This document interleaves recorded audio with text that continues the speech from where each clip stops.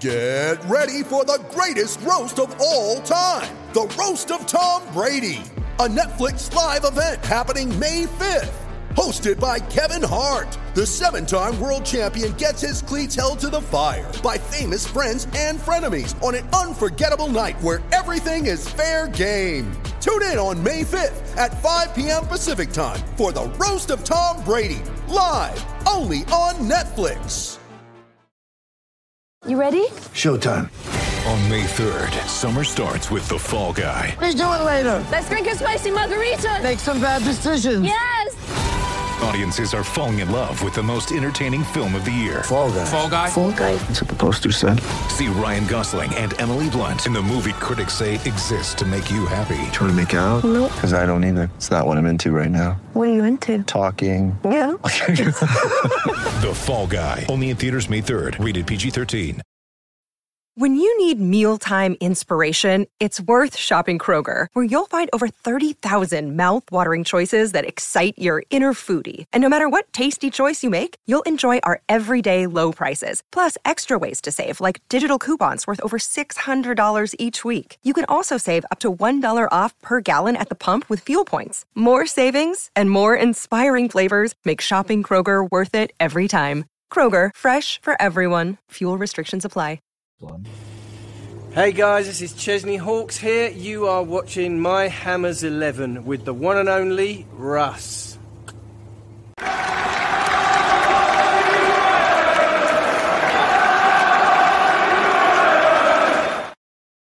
Hi everybody, Russ and My Hammers 11. Hope you are all safe and well. If you channel, please consider subscribing, hitting the bell icon to be made of any time we put new content on. As obviously, we like to thank our channel sponsor, Untuck It. Check them out in the description below. Father's Day soon, so you might want to get some nice shirts for the old man, that type of thing. Today, we've got another ex-Hammer all the way across the world, halfway across the world as well, Melbourne, Australia. He made three first-team appearances for the club, and the last one actually was on my birthday. So there we go. Steve Motor. How are we doing, Steve? I'm very well, thanks. Yeah, we're unfortunately my part of Australia. We're back in lockdown, so we're just going for a second week. We've only got 5 cases, but we're in lockdown, mate. They're so paranoid here, but anyway, we've got to do what we've got to do. Yeah, but I'm not being funny. That's not bad. Yeah, but it's like, you know, we have like how many thousands of cases, and yeah, so 5 and it's all shut down. That's what I mean. It's shut down. So I got my ISO beard, mate. So you don't take no shit. Anyone. That's what I like. That's what I love about the Australian, the way the government handed it. No shit. That's it. Lock all the borders, shut everything down. And hopefully you'll get back to some normal. So how apart from obviously the lockdown beard, 2 weeks. Oh, my heart bleeds. 2 weeks in hot lockdown. Oh my God, poor Steve. Poor Steve. How are you, man? Well, what do you do?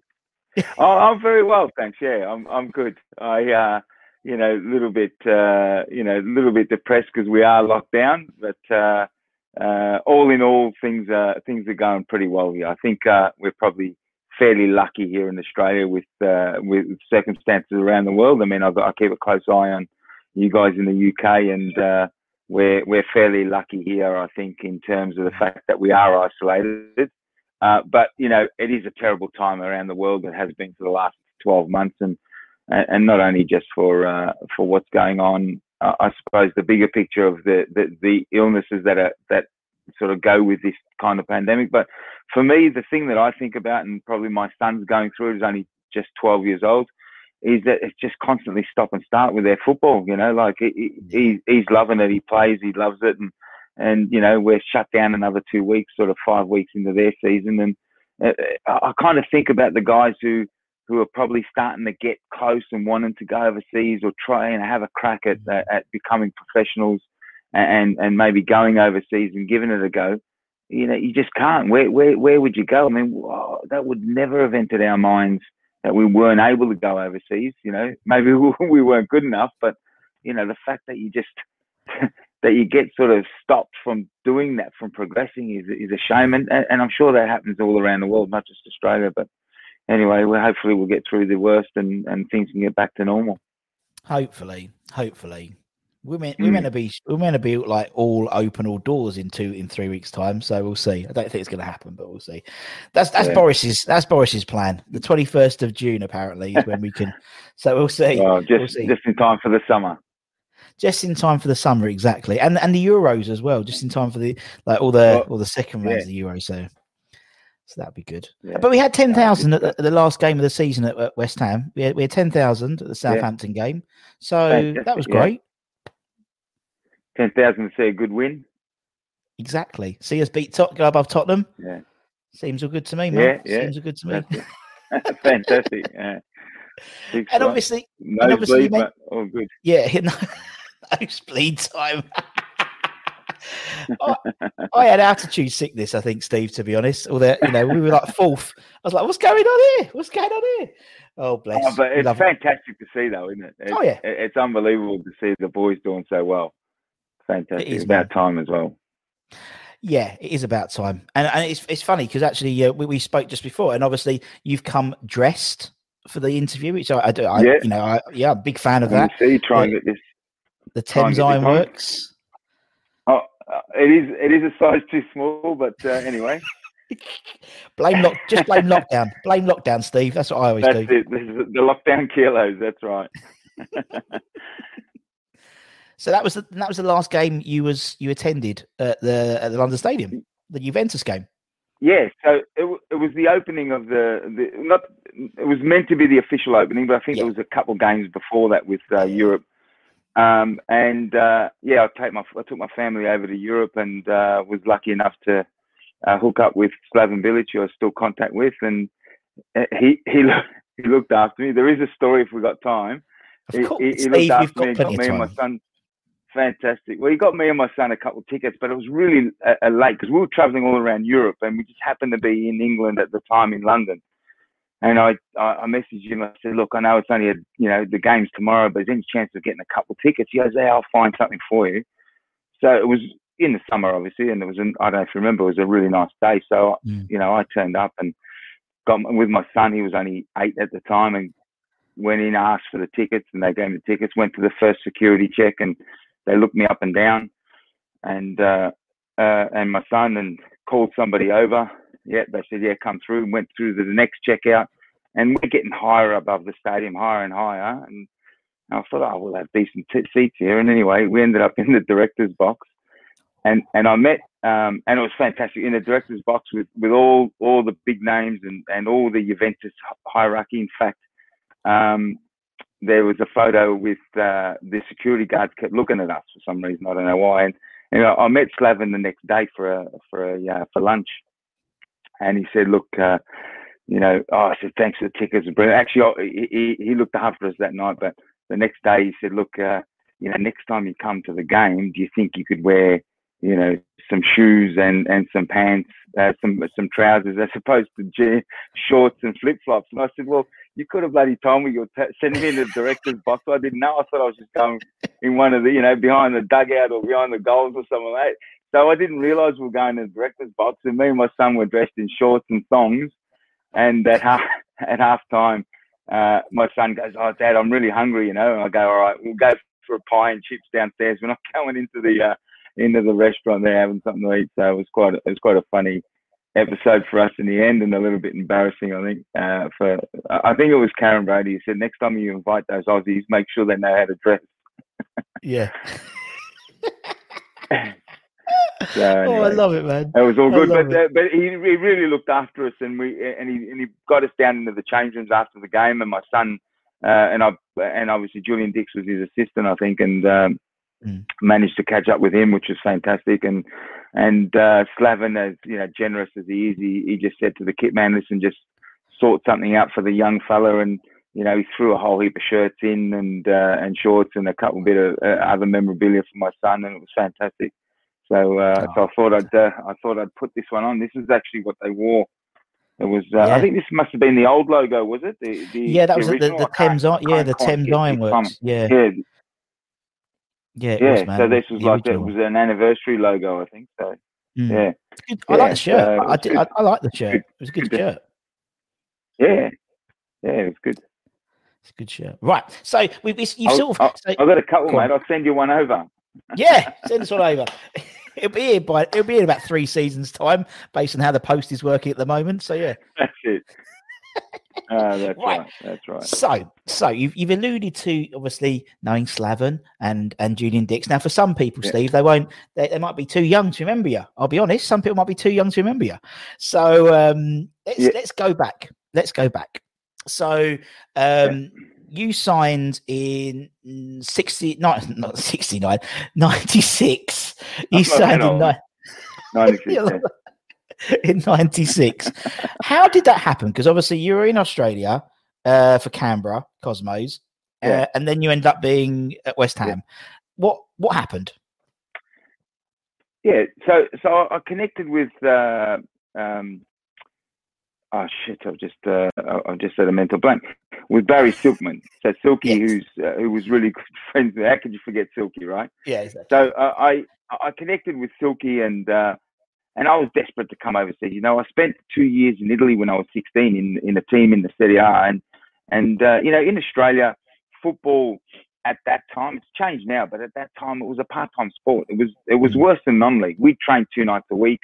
Play on the weekend. We'd be playing in fairly poor and unprofessional environments, and I just had a will to try and get overseas, and at that time I probably didn't know what else I could do. So it was a level of desperation, and I managed to get hold of Barry Silkman, and he just flew me over. He said, "Look," I sent him a video, and I had a really good 2 seasons before that in the top flight in Australia, and I sent him the video highlights, and all video highlights are fantastic, right? You never send shit video highlights. So he must have seen something and thought, well, so he said, look, just jump on the plane and we'll see what we can do. So at the time, he said to me, he said to the story that he told me was he said to Harry Redknapp, look, I've got a kid coming from Australia, goalkeeper.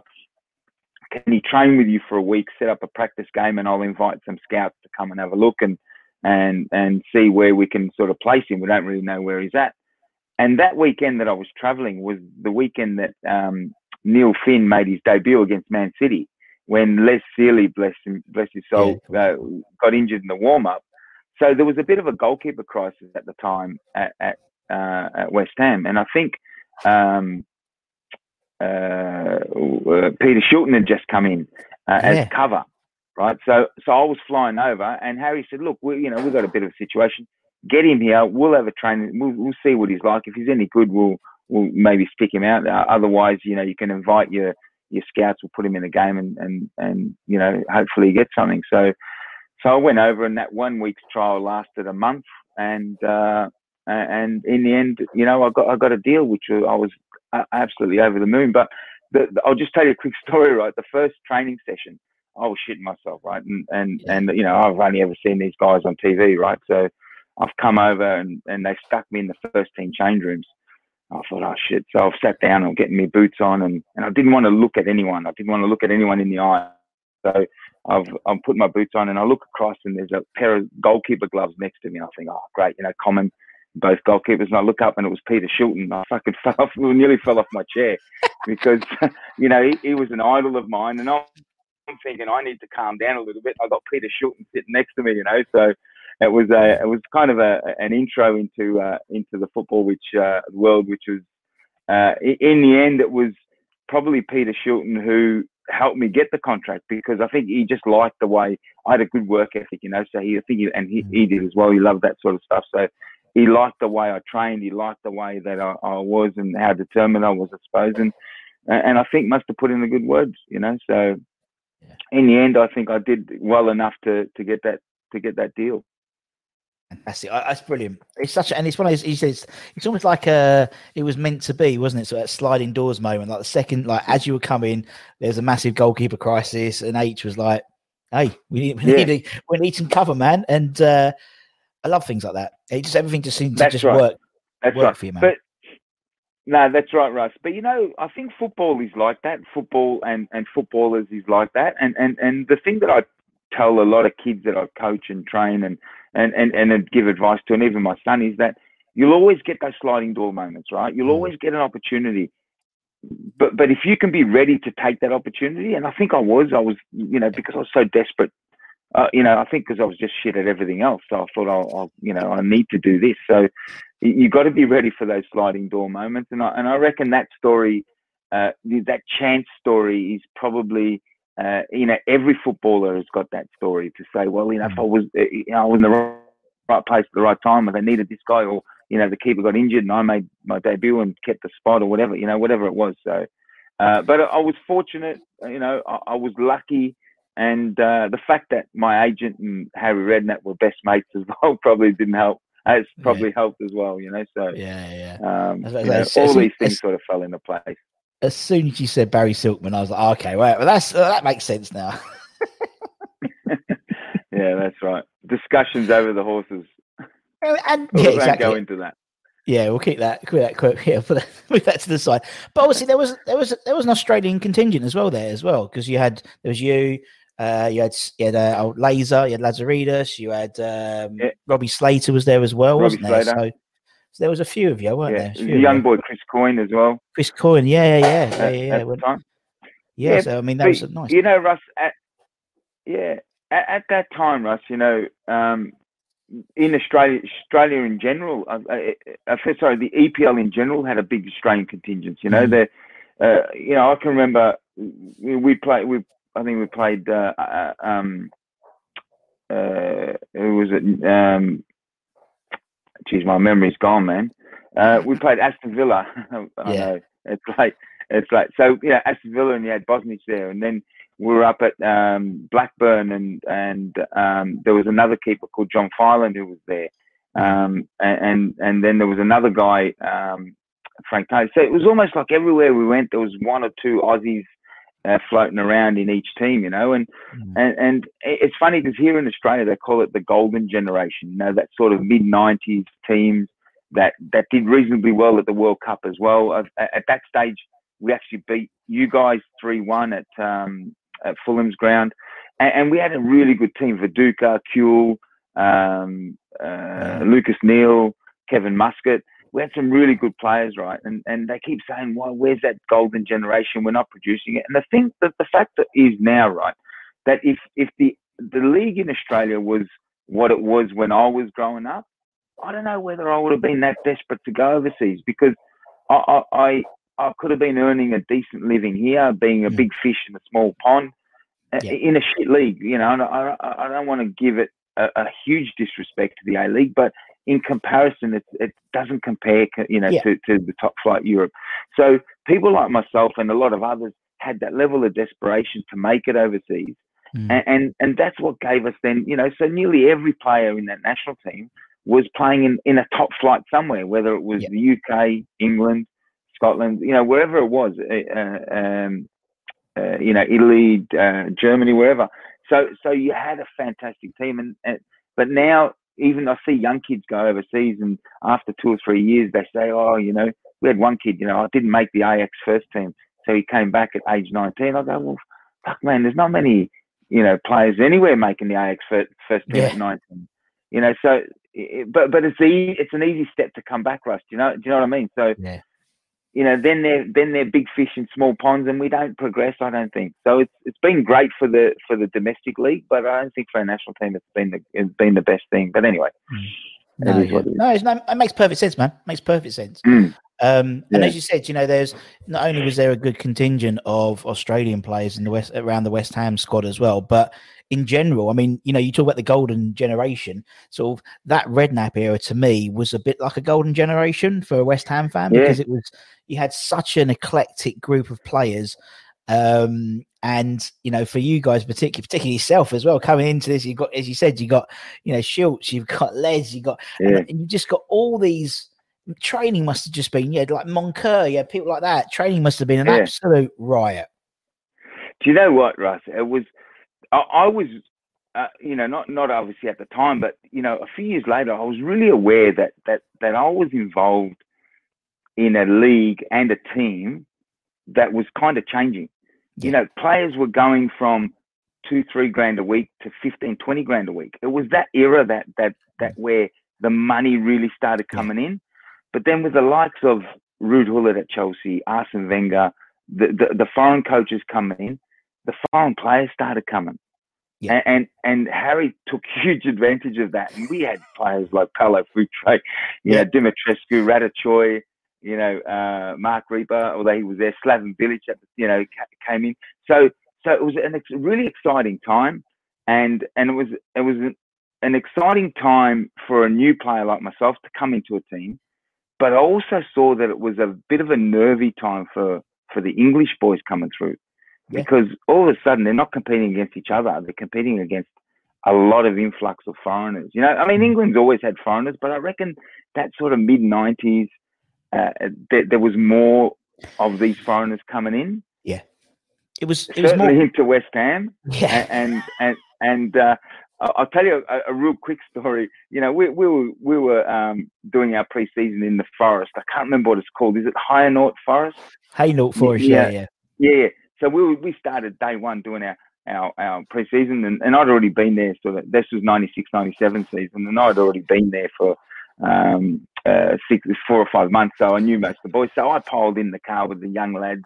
You know, getting in the car, and we're all, you know, climbing out of the car from the training ground, and then the next minute there's a limo pulls up, and I don't know if anyone's I've heard this story. You say it. I've heard this story. Yeah. Jones used to tell me the story, but I want you to say it. Up, and the driver, I mean, I'm probably, you know, adding a bit of mayonnaise here, but the driver with his cat pulls up and, you know, gets out of the car, and, you know, nice and fresh Paulo Futre comes out of the car ready for his pre-season training, you know, and we're all going, fucking look at that, you know. It's and it was brilliant. It was brilliant, but he was an interesting character, and I got really close with him. And I know you've mentioned it, but I've got a fantastic. If you got time, I've got a fantastic story. Well, I think it's fantastic because I was involved in it, but a great story. He hardly spoke any English, you know.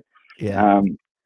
And I'll move on to it if that's okay. Is that all right? Yeah, if I tell Steve, this story? mate, honestly, I'd rather you talk than I talk. So I'm more than happy to sit here and listen. So, you know, he spent a lot of time in Italy, and my parents are Italian, right? And I lived in Italy for a couple of years, so I speak fairly fluent Italian. And I knew of Futre because of, you know, his fantastic stuff that he did in Italy, right? So when he came to the club, it was, you know, like another hero turning up to this club that I was part of, and we become. I wouldn't say we become close. It was more of, you know, because we got on well, it was more we become close because of necessity, because I could speak Italian and he hardly spoke English. So I ended up being his unofficial translator. So anyway, you know, all pre-season, get through all that sort of stuff. We go away, we've got games and all that sort of thing. We went on tour for about 3 weeks, I think it was. And then we get back, and Arsenal's our first game of the season. Now, Ludo McCloskey broke his finger in the preseason game, so I played most of those preseason games, and he wasn't 100% fit until he had a fitness test before the game. So I was shitting myself already. I was thinking I might be playing in this game, right? So I was nervous already. So the day before we have our final training session, and I could hear yelling and screaming walking into the change rooms after the session, and I'm thinking, what's going on, you know? And it's Futre's swearing and, you know, in Portuguese though, and I went to him, what's wrong? He goes, no. He goes, this is not right, in Italian. So he goes, this is not right. This is bullshit. He goes, I need to speak to the manager. So anyway, next minute, and I just want to keep my head down. Right, I'm already overwhelmed with what the hell's going on. That Ludo's got to have this fitness test before the game, and so anyway, Harry comes to me and says, Steve, come in my office. I've got to speak to Paulo and you need to translate. And I just didn't want to get involved. So anyway, I walk into his room and he sits down and I sit down and there's another chair there. And I'm going, where's Paulo? And we got nothing to say, me and Harry, right? There's no small talk, there's no chit chat, it's just silent. Yeah. And I'm going, and it felt like an hour and it was like, you know, maybe 5 minutes. Anyway, he walks in. So he wants to make the big entrance. He walks in, he sits down, he goes, right. He goes, you know, Harry goes to me, Steve, ask him why he's so upset. What's wrong with him? And so I ask him and he says, look, he goes, he promised me, regardless, because Paulo had a bad knee injury, right? Yeah. We had a few bad knee injuries and Harry, I think, signed him on on a bit of a gamble that his knee would be okay. And he said, look, and when I signed, Harry promised me the first 5 games that he would play me. If I was no good after that, fine. He goes, why aren't I in the first 11? So I've got to translate back to Harry. And then Harry's going, look, Paolo, we've been assessing you. The doctors are saying this, and we think you need a couple more weeks. And he keeps going. And my Italian, I thought I was good, at Italian, but I wasn't that good, right? And he's going, and I'm trying to make things up here, saying, and he's swearing at me, saying, he's an F and this, and you're a liar. And I'm trying to calm the situation. And I probably shouldn't have, because it wasn't my place to change what he was saying, In the end, and I won't tell you exactly what he said to Harry, but it wasn't good, right? And it had son, and it had other things in there, right? Son of a, and anyway, and he stormed out, and then there's dead silence, and I'm sitting there with Harry, and all I'm thinking is, I might be playing tomorrow against Arsenal, biggest game of my career. And he goes, what did he say? What did he say? I said, Harry, he's not happy. We'll just say that he's not. And I've had to walk out. So the next day we get to the game, and there's yelling and screaming in the change rooms, and I'm going, and this is how I remember it. And I don't know if it was exactly right. I'm going, what's going on? And he calls me. I'll go, fucking not again. Paolo, I've got to get ready for this game. He goes, why am I number 10? I go, I don't know, man. John Moncur was number 10. I go, I don't know. And he goes, come with me. I go, Paolo, not. Anyway, he goes, why is he wants to know why he's not, boss, he wants to know why he's not number 10. I don't know. I just want to get ready for this game. And apparently him and Moncur, because Moncur was number 10, did a deal that he could have his villa in Portugal for every month for the next 10 years or something like that if he gave him the number 10, and that's how it worked out. And he is a kid from Australia stuck in the middle of this situation, which I really didn't want to be in. But looking back, it's quite a funny scenario, Yeah, that even that little sort of, it just epitomised that whole era for me, that Redknapp era. It was a bit like a soap opera. Yeah, Oh, it was. Yeah, you had these, as you said, they had these foreign players came in. Most of them didn't know who they were. Obviously, just before you, obviously, in the same season you signed, obviously before then, in the summer, we'd signed obviously Mr. Boogers. So all that stuff as well. And also you had these sort of youngsters coming. You had like Rio and Lampard and people like that. Just a real sort of cacophony of different things coming through. And yourself stuck in training, you must have, every day you're like, something must have happened. And then Monks, and then we've had Monks on, and he's a character, and I don't know what it was about John Moncur, right? But he just found it. He's found a lot of pleasure in taking the piss out of me. I don't know why, and I was quite a bit bigger than him, so I would stand up to him every now and then. But he just had an ability to get under your skin, and it's that East End, or where he's from North London, I think. But it's that sort of, and it's that it's those scenarios that most people don't really know, that you got to survive those scenarios because you're going to get eaten alive in the change room, and I was quite lucky that I've become really close with Slaven Bilic, because he just signed when I was on trial, so we were in the same hotel, and we become really close, and we've stayed in touch, and he was, I was almost, hanging on to his coattails most of the times. He kind of looked after me and gave me that little in with the respect of the main boys, because in football you don't get the respect of your teammates properly until you play a game. And I was the number 2 keeper, and until you play and you prove yourself, you're never really in there. You're on the outer. Do you know what I mean? But you're never really accepted as one of the boys until you're actually playing in that first team. Sure. But he helped me. But Monks, there's a lot of stories, and I'm sure you've heard them all before. But he was a fantastic player, by the way, absolutely fantastic player. But just a nutcase. Just a nutcase, exactly. And because when I interviewed him, obviously he's calmed down a bit. He's a born again Christian and stuff like that. Good luck to him. Okay. And when we started talking, you could see this sort of glint came back in his. He started off quite sort of straight laced, and as we started talking, and then it was almost like sort of regression therapy. He was sort of going back, and you could just see. And he was like, And then this like verbal diarrhea came out of all these stories, and then I ran naked down here, and I did this, and I did this, and this. Yeah, brilliant. Love that time. He'd have some stories as well. I mean, I've heard a few, but he'd have some stories as well, with the likes of players that he played with as well. But fantastic. Yeah, no, it was good. It was good. Yeah. So, and obviously, you know, you, as you said, you know, although you were number 2, and we've had a few number 2s actually on here. We've had we had Ian Foyer on as well, who was, we've had Ian on, and quite a few. And it must be one of those really frustrating things being a number 2, where you sort of, you know, you want your team to do well, but obviously you want to play as well. And I think Ian said the same thing. He's like, you know, Ludo was doing so well. Ludo was Ludo, and I was gonna try as hard as I can and be, as you said, take those opportunities when you're given them. Yeah. It must be like a strange thing, because obviously you goalkeepers, you go over and train on your own and you know, do your own thing, but you still have this bond, despite the fact you're competing for one place. It seemed that, you know, goalkeepers have an incredible bond amongst you. We've interviewed loads of goalkeepers here. Loads of goalkeepers for some reason. Yeah, no, Russ, you're right, and they call it sort of that goalkeepers union, and I think it's because you know, when you see a goalkeeper not have a good game, you know what he's going through, and it hurts, you know, and you can't hide anywhere, and so you sympathise with him, right? So you know, I come across some shit characters as well. Don't get me wrong, but.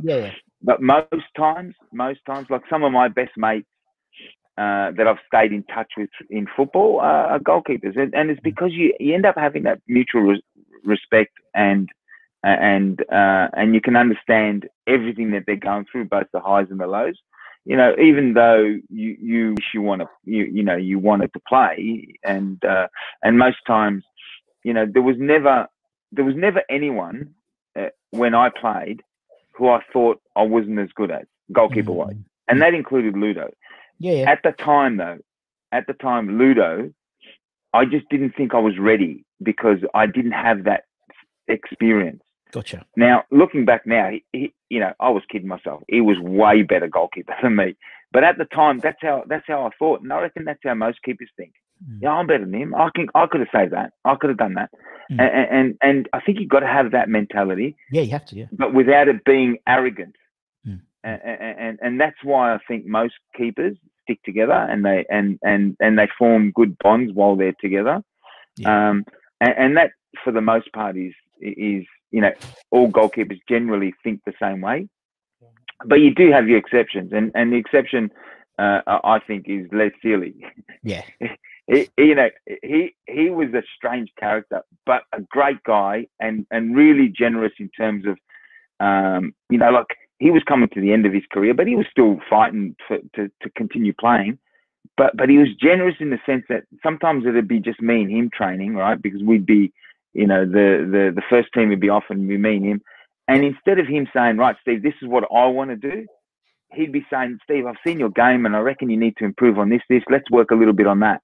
Do you know what I mean? Like, even though we were competing for position, he was generous in wanting to see me develop and help, you know. Wow. But he was a strange character. I don't know.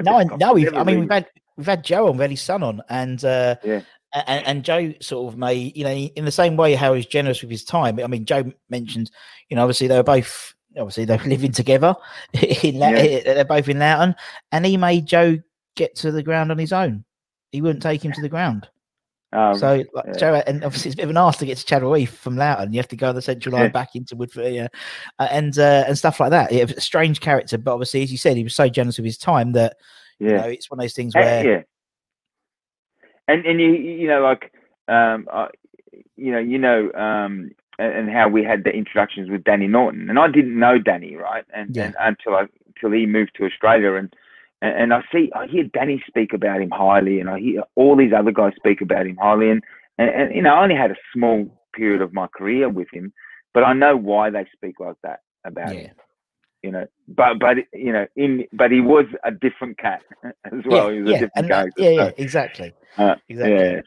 But interesting, and it's great. It's great to come across. I mean, Ludo was a fantastic guy. He was an unbelievable bloke. You know, he was so consistent with his character. It was unbelievable. But you know, his wife and son went back home one week, and he said, "Look, Steve, come with me. We'll have this little pub near our house. Stay the night. We'll have dinner. We'll have a couple of drinks, and then we'll go back to train tomorrow." So I said, "Yeah, no problem." And I reckon he did this to everyone, right? All the young goalkeepers. So got in and had a nice dinner at this pub, and they knew him really well. And he got me on these Czech beers, and then he got me on this whiskey, and then he got me on something else. And then the next day, because sometimes we wouldn't have a goalkeeper coach, so he would drive the sessions. And the next day, and I reckon he did it on purpose, he worked me that hard, I was nearly throwing up. And he wasn't even breaking a sweat, because he was one of the fittest guys in the team. Like, you know, outfield specimen of a body. And he worked me to the... I was gone, but also gone from... Like I was seeing three of him. It was like he hadn't had a drink, unless he was throwing them in the pot plant. I don't know. But it was, you know, it was just things like that. It was just a really nice guy, you know. Yeah, top guy. And then, as you said, you know, you signed the club, and then like you had these 3 first team appearances in a week. Yeah, didn't you? So I know it was crazy, because what happened? I actually, we had the 2 weeks before I played, we were away at Leeds, I think it was. Yeah. And Harry pulled me in before the game and said, "Steve, you got a chance to go on loan, and we really want to see you playing, right?" And I said no. I actually didn't want to go, because it was at Crewe Alexandra, and they were like 2 divisions below at the time, right? And I didn't want to go, and I actually sat down with Slaven after dinner. He said, "Steve, go. You got to go." He goes, "You got to play. Doesn't matter that it's 2 leagues or whatever it is." He goes, "Just go and play." So I caught the train from Leeds up to Crewe. That was a shock of my life. And I played there the next day. So I played the Sunday, then I played Wednesday midweek, then I played Saturday away at Bournemouth, all for Crewe. And then then I got a call from the guys at West Ham saying, "Listen, Ludo's injured. You got to come back. You got to play for us." And in the last game that I played, I actually injured myself. I hurt my shoulder. And I was thinking, I might need a week off, right? And again, I went to Slav and I said, "Slav, I got this, you know, like, my shoulder's gone, mate." He goes, "Steve, just play." He goes, "You might not get another chance." And he was right. So I ended up having a fitness test the morning of the cup game against Barnet. And it was hurting me. And I went, "I just got to do it." So I ended up playing that night. And, you know, I don't know if you remember the game, and I'm sure most people do. I let a shit goal in one of the first opportunities. The ball, you know, guy had a shot come off my chest. They scored 1-0 down, and I was gutted. And then the next minute, it was like a lob come into the box, like easy, uncontested. And I caught the ball, and there was a huge cheer, from our fans. And I'm going, what's happened? And it was a sarcastic cheer that I caught the ball, and like I'm going, what have I done? You know, luckily we come out of that game with a draw. I made a couple of good saves second half, and then we went away and played at Forest away, and I had a blinder. It just worked for me. I had an absolute blinder. And then we played the second leg at home, and we won, I think, 1-0. And then, you know, Ludo had his fitness test the following week against Liverpool. And I was thinking, I've got to play this game, man. And he had the fitness test and played. You know, I would have loved to have played that game, but, you know, that's how things work out. And then that's kind of what led me to push to, you know, to go on loan again, you know. And I didn't want to leave West Ham. I wanted to stay. And my agent said, Silky said, "Look, Steve, Reading have just had an injury to their keeper. And they're desperate for someone, you know, they're going to come down and watch your reserve game." And he said, "Listen, they really need someone who commands the area, who organises." He goes, "Whatever you do," you know what Silky's like, I don't know if you've ever met him, but he goes, "Whatever," I won't try and put his accent on. He goes, "Whatever you do, just shout. Just keep shouting the whole game." Right? And he reckons I was shouting at my left back, and he wasn't even there. He was like tucked in. I'm shouting, "Hey, I just shouting at everything." And the first thing Jimmy Quinn, it was Jimmy Quinn and I can't remember the other coach's name. He goes, "Geez, he talks a lot, doesn't he?" He goes, "Yeah, he does." So, you know, I ended up then going there on loan and doing really well, and ended up, you know, signing there, which, like I said, I was actually gutted, because I felt I could have offered something to West Ham as a club, and I was just, I was 25 when I come over, so I was reasonably old, and I probably needed a couple of years to bed myself in, but that's the way it works, and I, I enjoyed a good time before my injuries at Reading, and played at Wolves and Palace as well. So, when I look back, I kind of, I'm really happy with the way things worked out for me. But I would have loved to have stayed a little bit longer at West Ham, Yeah. And something I ask a lot of players. Obviously, you play for West Ham and Reading and Wolves and Palace. When do you look out for all those results when they come on the telly? Do you watch those games? Do you have an affiliation with those clubs that you played with? Yeah, more so West Ham and Reading. Good answer, Steve. Good answer. Yeah. More so those two. I mean, Reading was probably because I also spent almost 8 years living there because I stayed based there even when I went to Wolves and Palace, and I went to Gillingham as well and played a bit of non-league, so I kind of stayed and based at Reading. So I used to go and watch a lot of their games, and a lot of my good friends are still around that area. So, but definitely those two clubs are the clubs that I look out for the most, and my son now is just starting to understand I suppose the achievements that I had, and so for him, because West Ham's in the EPL, he then only associates me with West Ham and says, "Oh, West Ham are playing, Man United. Dad, that was one of the games you were involved in, and sometimes you'll ask to look at the books and all that sort of stuff. So it's great, that's it's West Ham's that kind of club though, not just for someone who's played for them. I think for most people, it's kind of their second favourite club. I think it still has that attitude of being a family club as well. I mean, I don't know what it's like now at the new stadium. I know they've had their challenges, but I think it's always been a club like that. Yeah, and I think in the last 18 months, I think since the last season really, since Mr. Moyes has taken the helm, there is a changing attitude. It does seem amongst the fan base. I know what's happened in the global pandemics have been an awful time in the world for everyone. I think it's helped West Ham fans reconnect with the club a little bit, to be honest. And there's a team there which is working hard. Obviously, in the nosebleeds in terms of our positioning. But as you said, it's always, and actually, I've interviewed lots of ex-players, and they all say how much they enjoyed their time and it was like a family club. And, once or twice would have been sort of normal. But everyone's saying it, you sort of realise. And obviously we interview fans. We've interviewed loads in Australia. We've interviewed loads in India and America and all over the goddamn world. And we're this funny little club in East London. They all support. So, they're doing something right now. I think it's the area's an area of battlers, of people who kind of get stuck in and have a go, the old markets and all that sort of stuff, market traders. And I think that's probably where it maybe comes from. Everyone loves to see an underdog as well. So, and then West Ham have had some fantastic players over the years as well. I mean, the 66 World Cup really that West Ham won. So, we won the World Cup, exactly. So, no, it was good. It was good. It was good times, great memories. It was, and I mean, sort of that period was a bit of that sort of Redknapp era. There was a number of relative prolonged success in West Ham's modern history.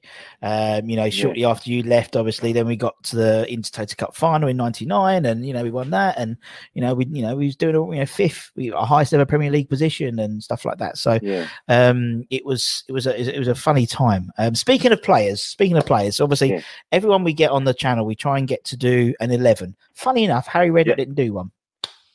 Harry didn't do his 11. No, he was too busy. He had another call. What a surprise! Harry was taking another call an hour later. Yes. And he started talking about. He started talking about Bobby Ferguson, and then he just talked about waxing lyrically about Bobby Ferguson, and they just ran out of time. So everyone we get on the channel, we get to do an 11, to put together an 11 of the play for the ex-players. It's an 11 of the players you played with and trained with as well, because obviously, you know, a lot of games you trained as well as played with. So that's what we try and do. It's only a bit of fun. It's only a bit of fun. No problems. I've actually written it down, and I've got a couple extras as well, a few subs. Yeah. How's that? I've even got some subs there. No, you can tell. Unfortunately, I didn't make the cut, but anyway. Could have got those appearances back up then, Steve. Right. Okay. No, that's it, exactly. Who's in goal then? Who's in goal for the Steve? So 11? Ludo's in goal. Yeah, Ludo's in goal. But I've got two subs, right? I've got two goalkeeper subs. I've got Les Sealy and Peter Shilton. So, you know, those three there, you know, they were the time I was playing, and they were just a huge influence on me in terms of just, you know, I suppose I was a little bit overawed as well, because I only ever used to see them on TV, you know. Yeah. So, but you know, I had a close connection and a good connection with each of them individually and as a group as well. I think we all work together well. So loads of experience. Right. Okay. In defence, who's your first defender? Yeah. So I've got Julian Dix as a fullback. Yeah. Good old Julian. So Julian used to get me, Dixie used to get me before training, and he'd go, right, come on, we're going to go and have it. And he wouldn't warm up. I don't know if you know this. No. We've had it. He never used to warm up.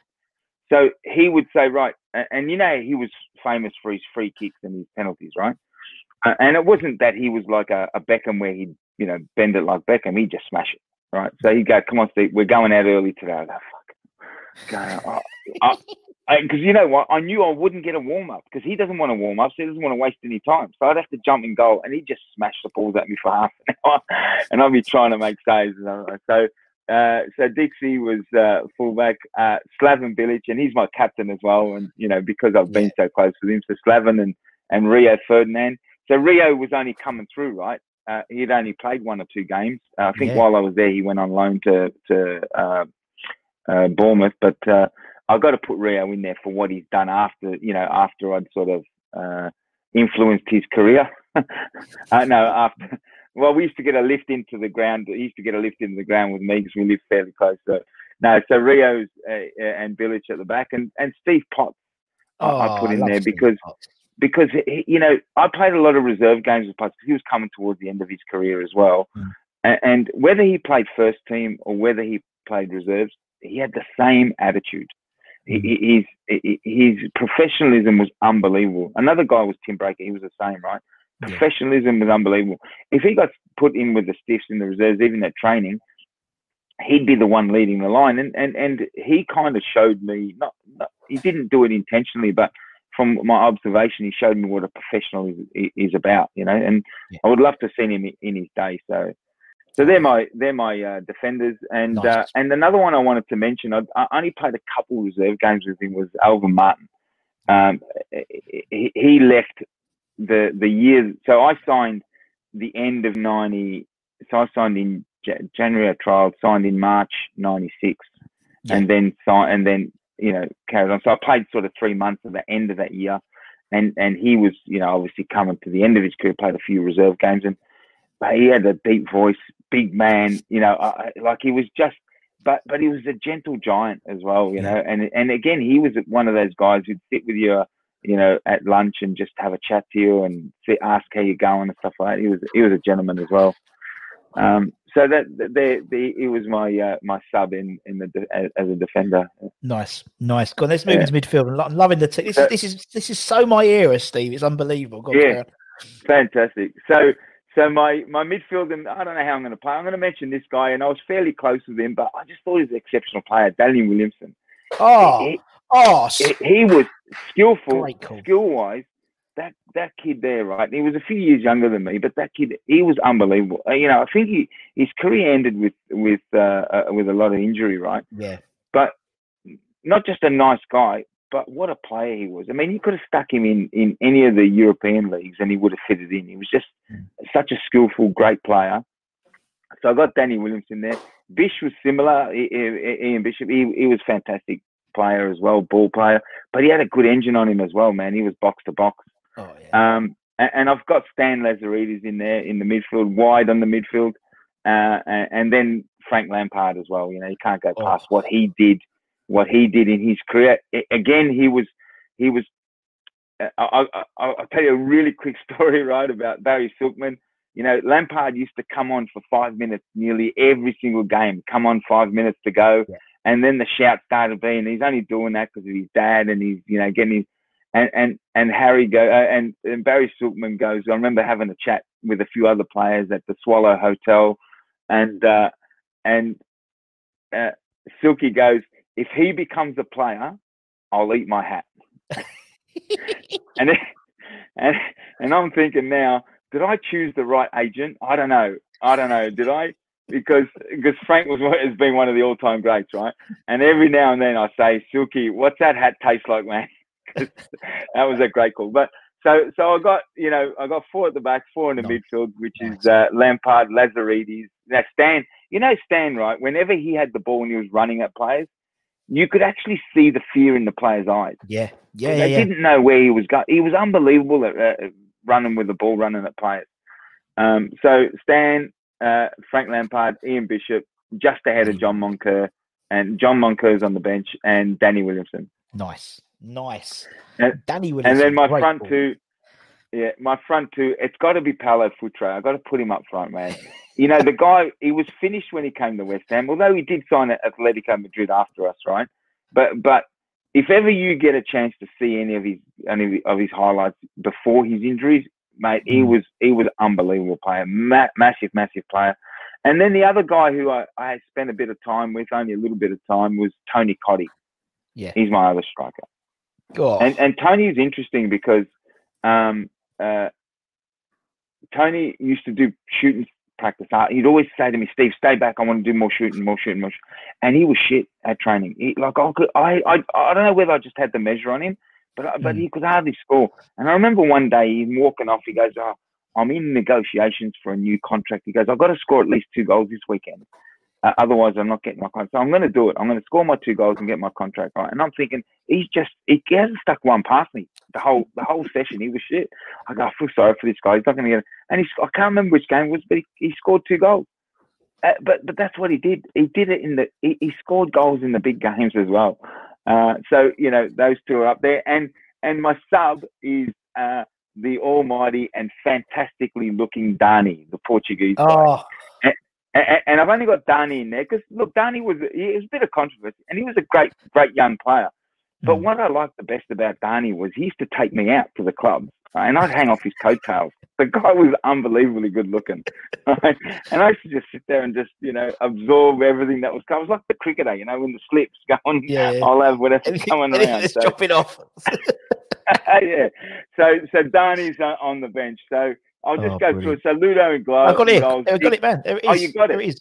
Oh, fantastic. How good is that? There it is, man. Love it. Love it. That is so, love it. That's that's brilliant.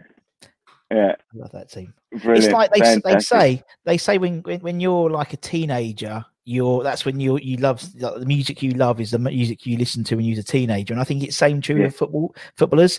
So when I was a teenager, you know, my footballers were Bishop and Lampard and Moncur and, you know, and these guys. And so, I love it, man. That's a great team. Yeah.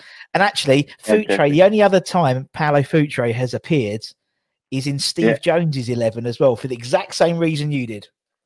Oh, really? Jonesy did exactly the same as you. Yeah. Yeah. So Jonesy was, he would have, but because he was, you know, like our training and stuff. I don't know if you remember.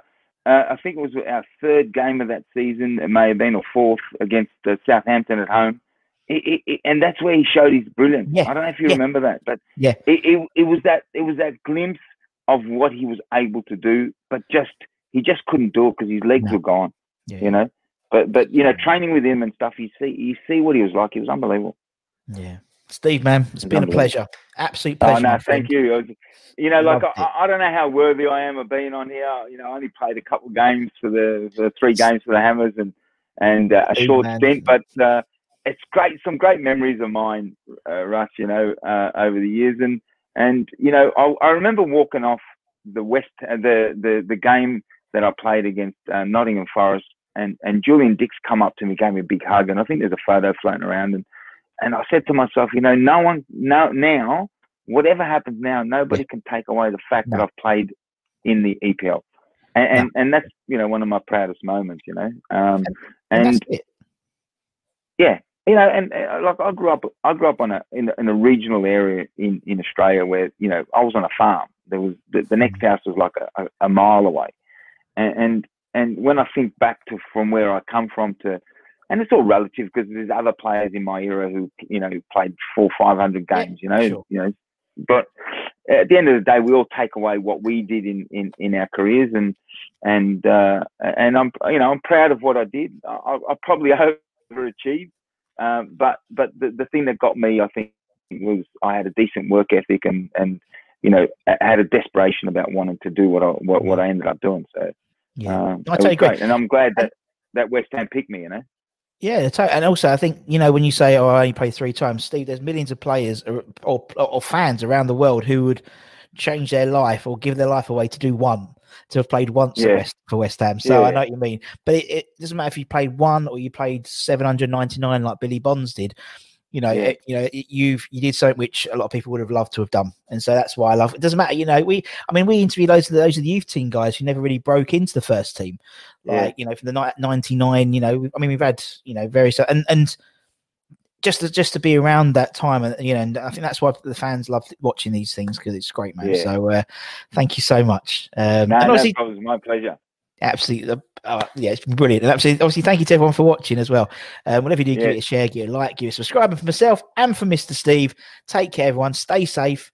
Wash those hands. Get those jab appointments when you get your jabs. Come on, you irons, and we'll see you again very, very soon. Take care, everyone. Up the hammers. Up the hammers. Come on, you eyes. Bye-bye. Take care, everyone. Bye-bye.